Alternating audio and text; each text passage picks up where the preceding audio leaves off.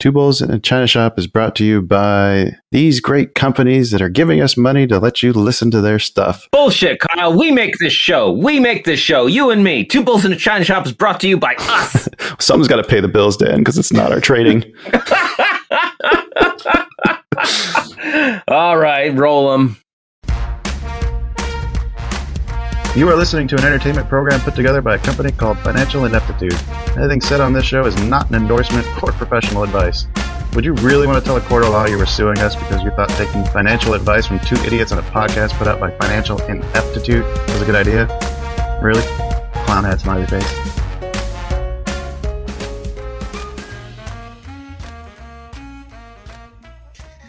Hello and welcome, everyone. Welcome to the China Shop. Get on inside for some news. I'm Shopkeeper Dan. With me, as always, is Kyle, creator of FinancialIneptitude.com. Kyle, how are you doing today? I'm doing fantastic. Just recorded a great new series that we're starting out. Yeah. Should be dropping, when is that? Not this coming Friday, but the next Friday? Yeah, it should be dropping September 23rd. Mm-hmm. Really good one. Getting Flurry back and one of our super fans. What's the title? Roundtable Square Traders. Oh, okay. Oh, shit. We are squares, aren't we? We're fucking squares. God damn it. It happened. Except everybody, except for, I think Joel was drinking. Hey, nerds can enjoy a drink. I heard at least one beer crack. Oh, yeah, that was definitely me. I was like, oh, this is going to be an Easter egg. Yeah. Anyway, let's talk about some news, Kyle. All right. We're just two bulls trading information. What? Two bulls trading information. I'm inclined to agree. Two bulls trading information. That is accurate. Very accurate. What information? All right. I got one story about a little bit about CPI. Kind of touches on that in the housing market. Get a twofer in if you want. Oh, yeah. Let's start with that because CPI just happened. All right. Well, the story, the headline of this is the Fed could crash the housing market. Oh, really? Raising lending rates? No. They're saying that interest rate hikes can lead to higher mortgage rates, which could cause people to think twice about buying a home. You don't say. Who's the ad wizard who came up with this one? Yeah, I am shocked to learn that. Shocked, Kyle. Nicole Goodkind, you are a hell of a reporter. You are tackling the big stories and digging into the data that nobody else understands. Damn. Oh, I thought I was trying to start beef with people. Calling Nicole out, taking her to task. Damn. There is some good stuff in here, though, that I think a lot of... Nicole, baby, you took a boring topic and you made it interesting. I love you. Don't listen to Kyle. I wouldn't go that far. Sorry to cut you off. What were you saying? Well, I think there's the fear now that there may actually be an outsized hike. I think the chances of 100 bip rate hike are even on the table now, and I think that's getting to be the fear at this point. Like 50 is pretty much all, but the only way we see a 50 bip hike, in my opinion, is if I think this is the last one before the November midterms. If there's if they wanted to try to give the markets a reason to be bullish going ahead into the voting, that would be the only reason why I would see a 50 bip hike at this point. Well, I think all we need is some mean bully tweets from Biden. We saw that work before with Powell. Well, I know, right? But maybe the plan is to get everyone thinking 100 bip and then just surprise everyone with just a 75. Right. The whole bait and switch. Yeah. Could be. Anyway, back to what this article is actually about. It was talking about not just the higher interest rates. I think like the average mortgage on a house these days is running about 6%, which is double like, a year or two ago. Yeah. The housing costs themselves are up 0.7% in August and 6.2% year over year, which is the largest increase since 1991. And then on top of that, the building has been slowing down because the cost of materials is still high. Oh, yeah. Yeah. It's not as high as it was at my local Lowe's, but it is still pretty high. Right.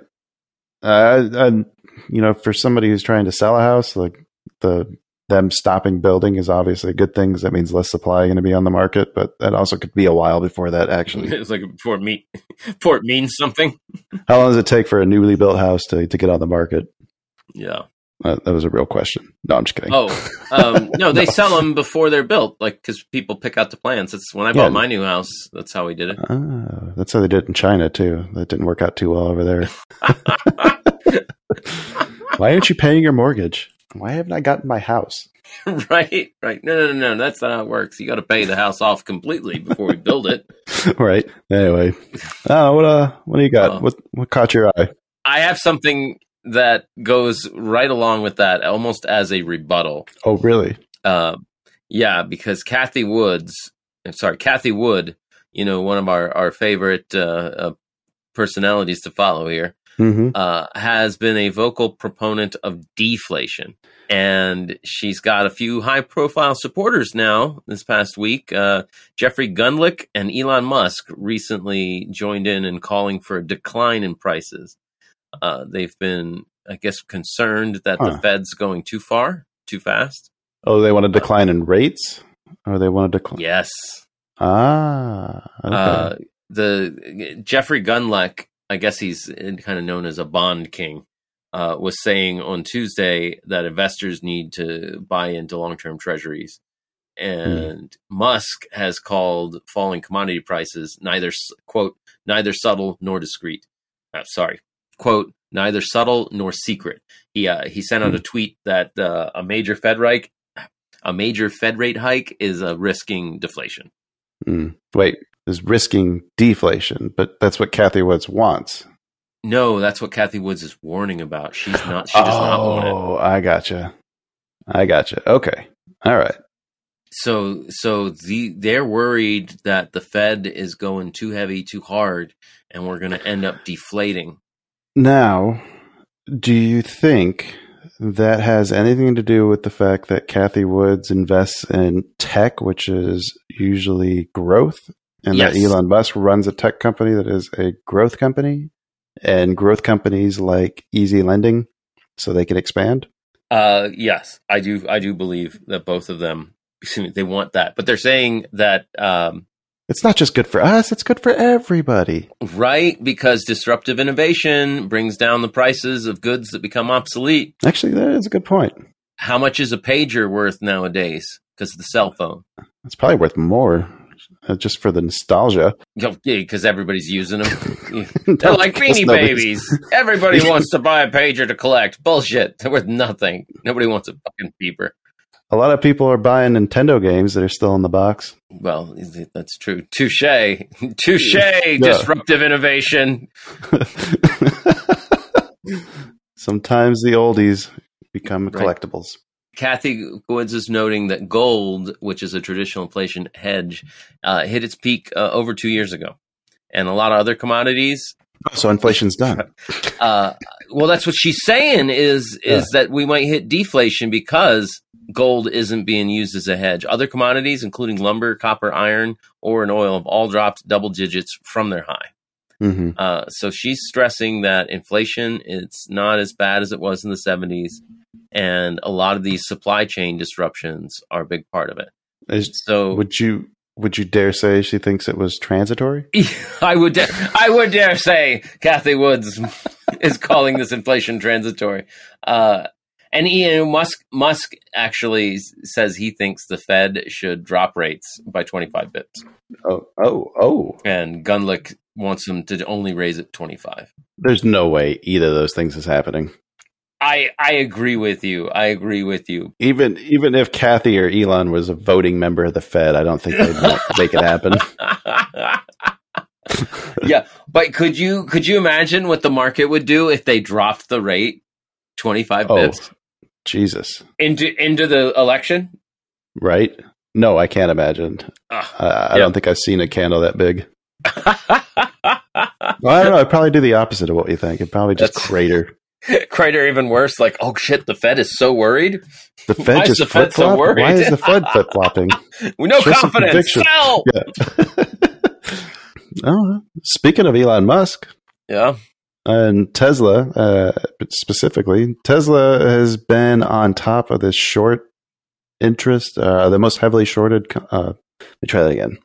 Tesla has been like Wall Street's biggest short bet for the last 864 days.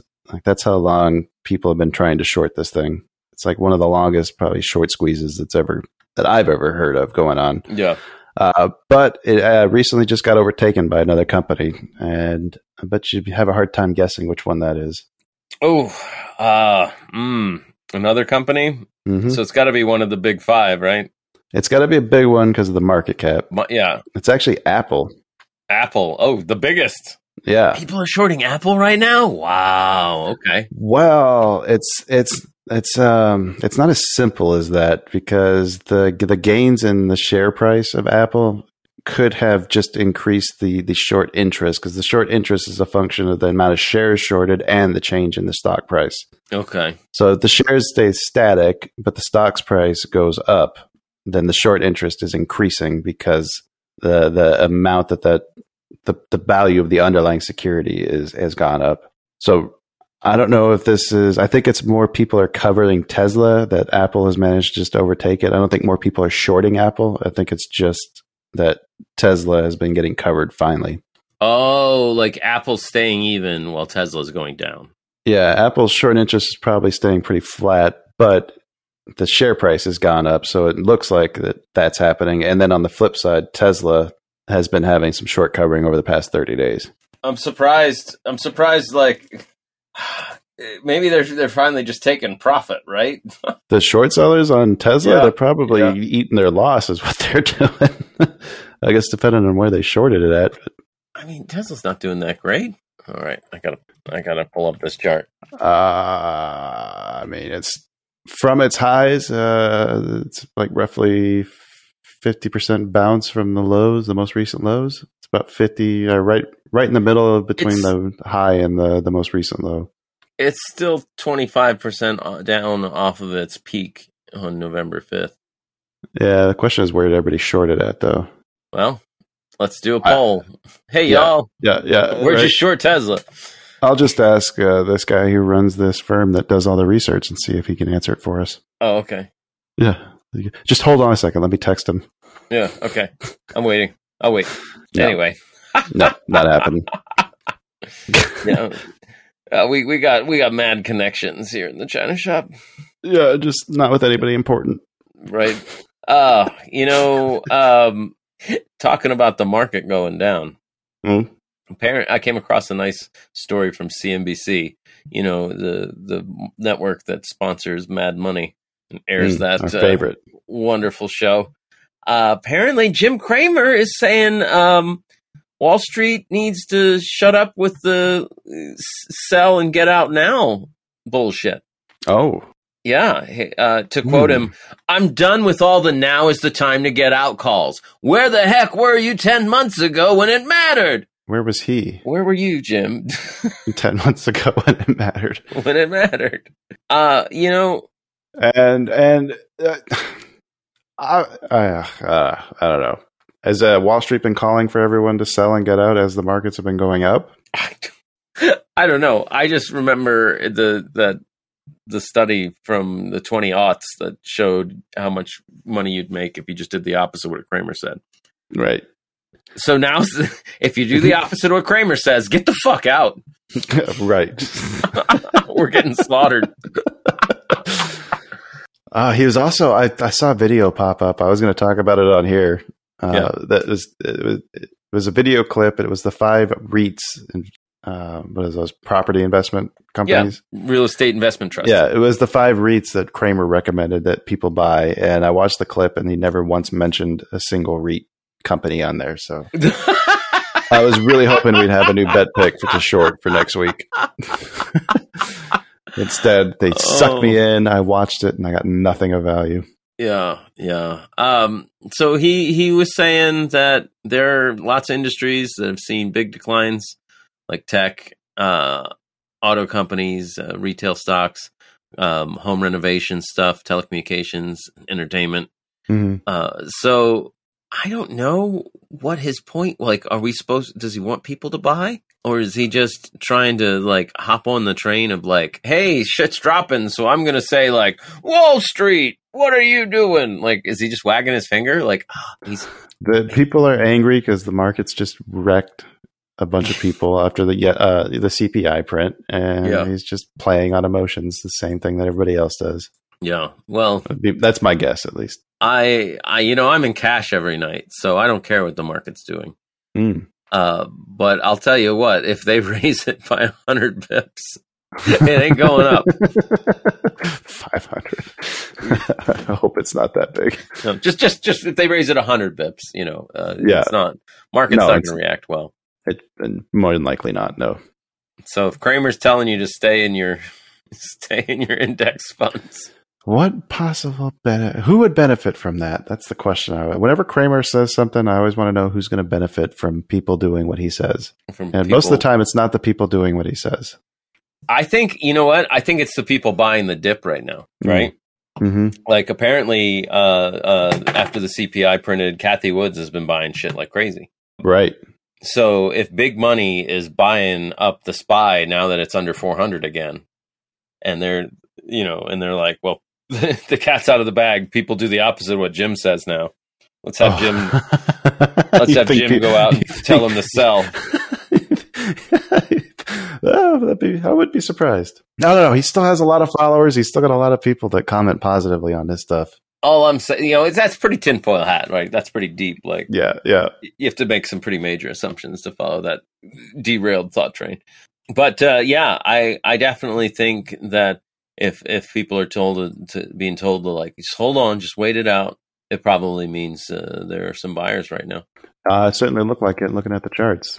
Big red candle followed by that doji. That doji end of day I'm looking at the 15-minute on the end of day on what was that, Tuesday? Mm-hmm.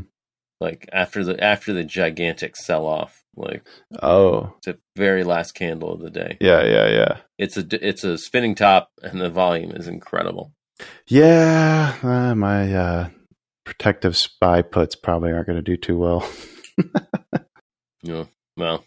Live and learn. We'll see what happens. Anyway, yep. All right, folks. Thanks for joining us. Listen to us jibber jabber, ramble on about the news. Shut your jibber jabber.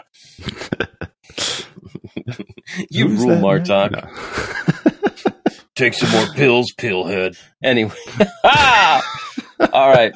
Everybody, have a great day. Take care. We love you. Thanks for sticking around to the end. But we're going to close up shop, and we'll be coming at you soon with another exciting episode. Until then, happy trades. Like, share, subscribe, and all that jazz. Rate, all that jazz hands. Woo.